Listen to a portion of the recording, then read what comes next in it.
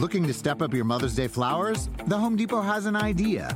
Let Mom's Green Thumb do some digging with colorful flowers, pots, and premium soils to bring out the most in her patios, walkways, and gardens. Right now, get Vigoro potting soil just $8.97 for strong, healthy, vibrant plants, indoors and outside. Shop our wide selection online and pick up your order in-store and give Mom the gift of a beautiful garden. Get Vigoro potting soil just $8.97 at the Home Depot. How doers get more done. See homedepot.com/delivery for details. At Capella University, you'll get support from people who care about your success. From before you enroll to after you graduate, pursue your goals knowing help is available when you need it. Imagine your future differently at capella.edu.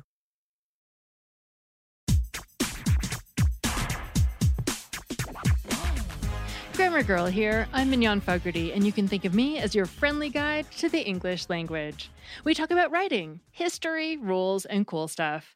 Today, in honor of National Novel Writing Month, I have a segment from Nev March, the author of Murder in Old Bombay, about how to name your characters with some great examples from Dickens. And then I have a segment about the difference between the words continuous and continual, with a memory trick to help you remember the difference. Let's get started. And again, this first segment is by Nev March. So when I say me or my, that's her.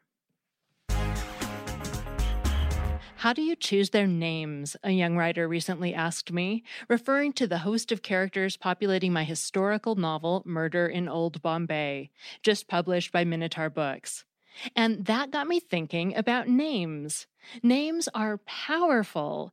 They contain the seed of the character's personality, the time and place, their ancestry, and even how they see themselves. Recall Dickens' infamous character, Uriah Heep? "Humble we are, and humble we shall always be," he'd say, rubbing his hands. What a vivid impression of falsehood. We know he's pretending to modesty because both his body language and his very name elicit suspicion. Names are subtle signposts. In my current manuscript, I had named a character Blake Baldwin. He's an operative, a detective who's killed when he uncovered an anarchist plot. But something about his presence just didn't work until I realized the anachronism. Blake is a rather modern name, and my book is set in 1893. Renaming him Arnold Baldwin allowed him to fit into the scenes much better. Names also direct us to a character's ancestry and ethnicity. In Murder in Old Bombay, a young rascal called Birju, a Hindu name, was a pivotal minor character from a mountain village near Pathankot in northern India. Listeners may not know that in 1947, when British India was partitioned into India and Pakistan, border villages with predominantly Hindu populations remained with India, and those which had mostly Muslim populations were given over to Pakistan. Pathankot stayed in India. Now, here's the problem. In the 1890s, the period in which my book is set, Hindus and Muslims coexisted amicably in villages. So while I wanted to show Birju's family was Hindu, much of village life reflects a rural Muslim culture.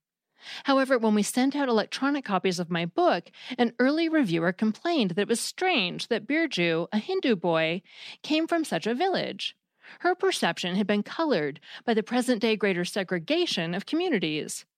Since I wanted to retain the quiet, understated nature of the Muslim village, I renamed my character Razak, since the name Birju was jarring in the context of the Muslim village. I specifically did not want to change the village, adding temples and traditions to replace the Muslim ambiance, because I wanted a racial balance in the book, representing positive characters in all religions, all races, all cultures. To paint one group as villainous exacerbates pre-existing prejudices, and that should be contrary to a writer's role. And it's just plain lazy writing. Writers should be able to create multidimensional characters whose innate desires and beliefs engender admiration or distrust. Charles Dickens, regarded as the foremost Victorian writer, wrote 15 novels, 5 novellas, and hundreds of short stories. He often used names as code to signal a character's innate predisposition. Nicholas Nickleby, for example. The alliteration in his name creates a focus on wealth, And sure enough, he's trying to repair his father's depleted fortunes. It's an active name, a robust name for a young man, and certainly this Dickensian hero does much to oppose oppression against Madeline Bray, who he later marries. And poor Smike. Smike! Was there ever such a vivid name? He is struck and mistreated and abandoned for years before Nicholas arrives on scene. He travels with Nicholas and works in Crummell's stage troupe. Crummell's. Do you see how that is an unexploded bomb of a name? We all know Scrooge, whose name is now synonymous with miserliness. But what about Seth Pecksniff? The Charles Dickens Page website shares this extract, quote, "Some people likened him to a direction post, which is always telling the way to a place and never goes there. So did his manner, which was soft and oily. In a word, even his plain black suit and state of widower and dangling double eyeglass all tended to the same purpose and cried aloud, 'Behold, the moral Pecksniff,'" unquote. Now, what about David Copperfield? What a sturdy, active name, a name to strive to be worthy of. And indeed, this lad's life is full of strife, yet he valiantly sets forth in search of happiness with the doomed Dora, daughter of Francis Splenlow, his employer. Dora sounds adorable. Here's David Copperfield speaking of her, quote, "She was more than human to me. She was a fairy, a sylph. I don't know what she was. I was swallowed up in an abyss of love in an instant. There was no pausing on the brink, no looking down or looking back. I was gone, headlong, before I had a sense to say a word to her," unquote. Yet Dora is frail and messes up her housekeeping. She dies young of an unnamed illness.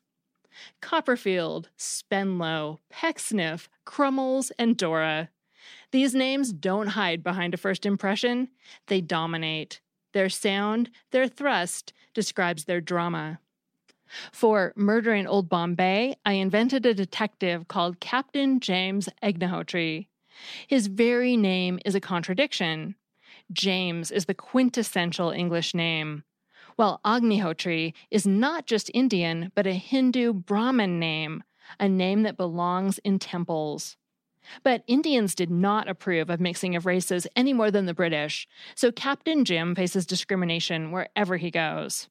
That's until he realizes his unique gift to blend in inside both worlds, society ballrooms and dusty villages, as he decides to channel his hero, Sherlock Holmes, and disguise himself. His name was carefully chosen with a view to my second book. In it, Captain James travels to America. On board, the officer in charge of the manifest mishears his name, entering it as James Agnihotri.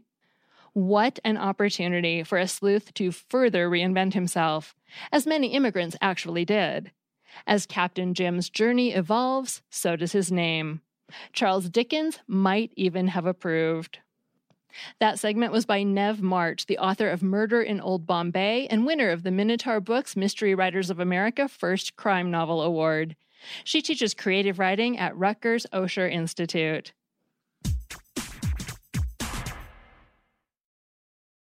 Last week, I had to remind myself of the difference between the words continuously and continually when I was writing about the word chronic, because it has the same root as the word crony.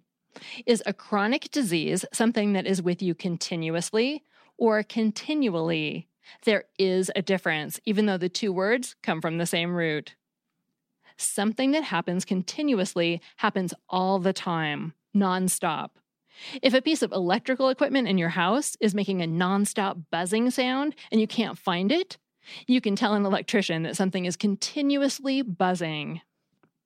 On the other hand, something that happens regularly, but not all the time, happens continually. For example, if you have a smoke alarm that goes off at random times every day, when you tear it off the wall and throw it away, you can tell the person you hire to patch the drywall that the alarm was going off continually. Just be sure to replace it because smoke alarms are important. So if you have a chronic disease, is it something that affects you continuously or continually? Well, maybe it's both. For example, many type 1 diabetics have to give themselves shots multiple times a day. They are continually giving themselves shots multiple times a day. But some diabetics use insulin pumps instead that deliver insulin all the time, although the amount can vary throughout the day. They are getting insulin continuously, nonstop.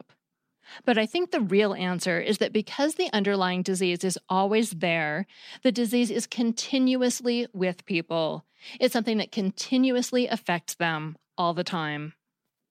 So now, how can you and I remember the difference between these two words that sound so similar and have such similar meanings?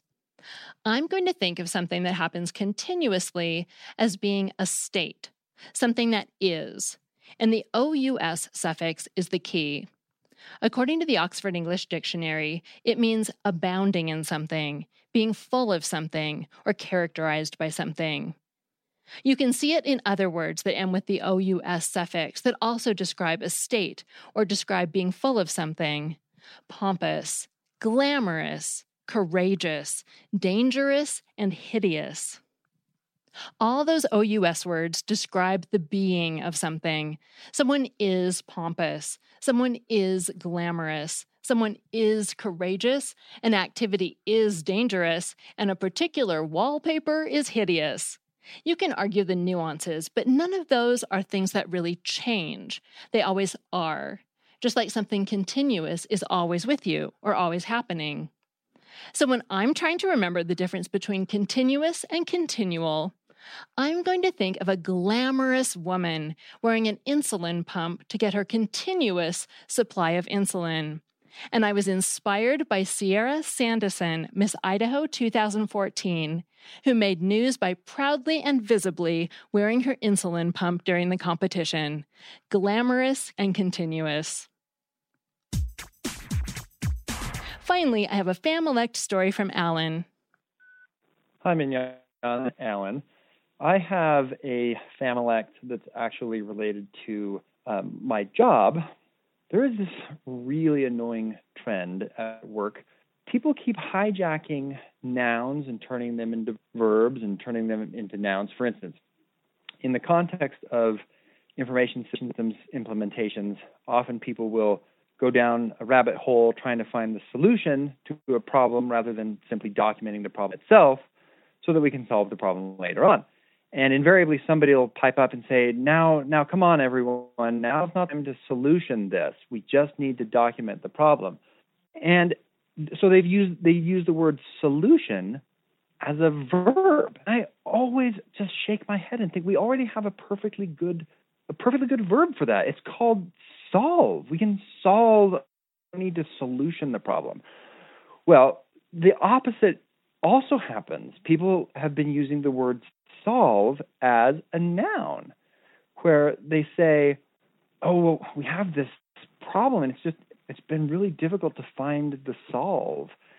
And again, I think, why is this necessary? Why are we hijacking words and turning them into parts of speech were never meant to be? And of course, everybody does that with the word ask, right? They've turned the verb ask into a noun and say, oh, well, that's a pretty big ask. So my coworker and I like to mock our coworkers. Of course, we do so lovingly, but nevertheless, we mock them by using our invented verb solutionize. I am really puzzled by this phenomenon, but I will continue to just grin and bear it. Thanks. I love the podcast.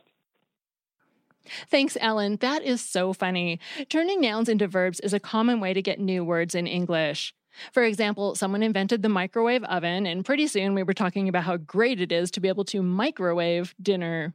But I don't think I've ever heard of people switching nouns and verbs like you describe, using the noun solution as a verb and the verb solve as a noun.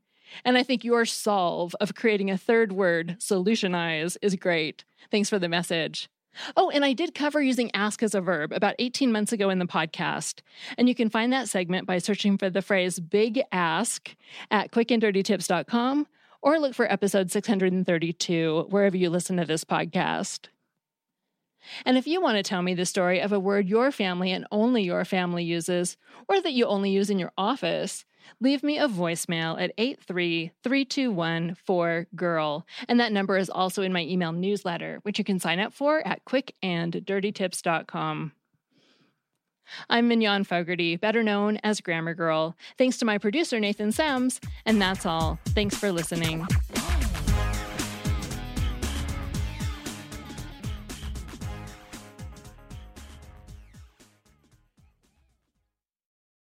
Want to make Mom's day? Get to your Nordstrom Rack now and score amazing deals for Mother's Day, which is Sunday, May 12th. Find tons of gifts from only $30 at Nordstrom Rack. Fragrance, jewelry, luxury bags, activewear, beauty, and more. Save on Kate Spade New York, Stuart Weitzman, and Ted Baker London. Great brands, great prices. So shop your Nordstrom Rack store today and treat Mom to the good stuff from just $30. Sometimes it takes a different approach to help you unlock your true potential. With Capella University's game-changing FlexPath learning format, you gain relevant skills you can apply to your career right away. Earn your degree from an accredited university and be confident in the quality of your education. Imagine your future differently at capella.edu.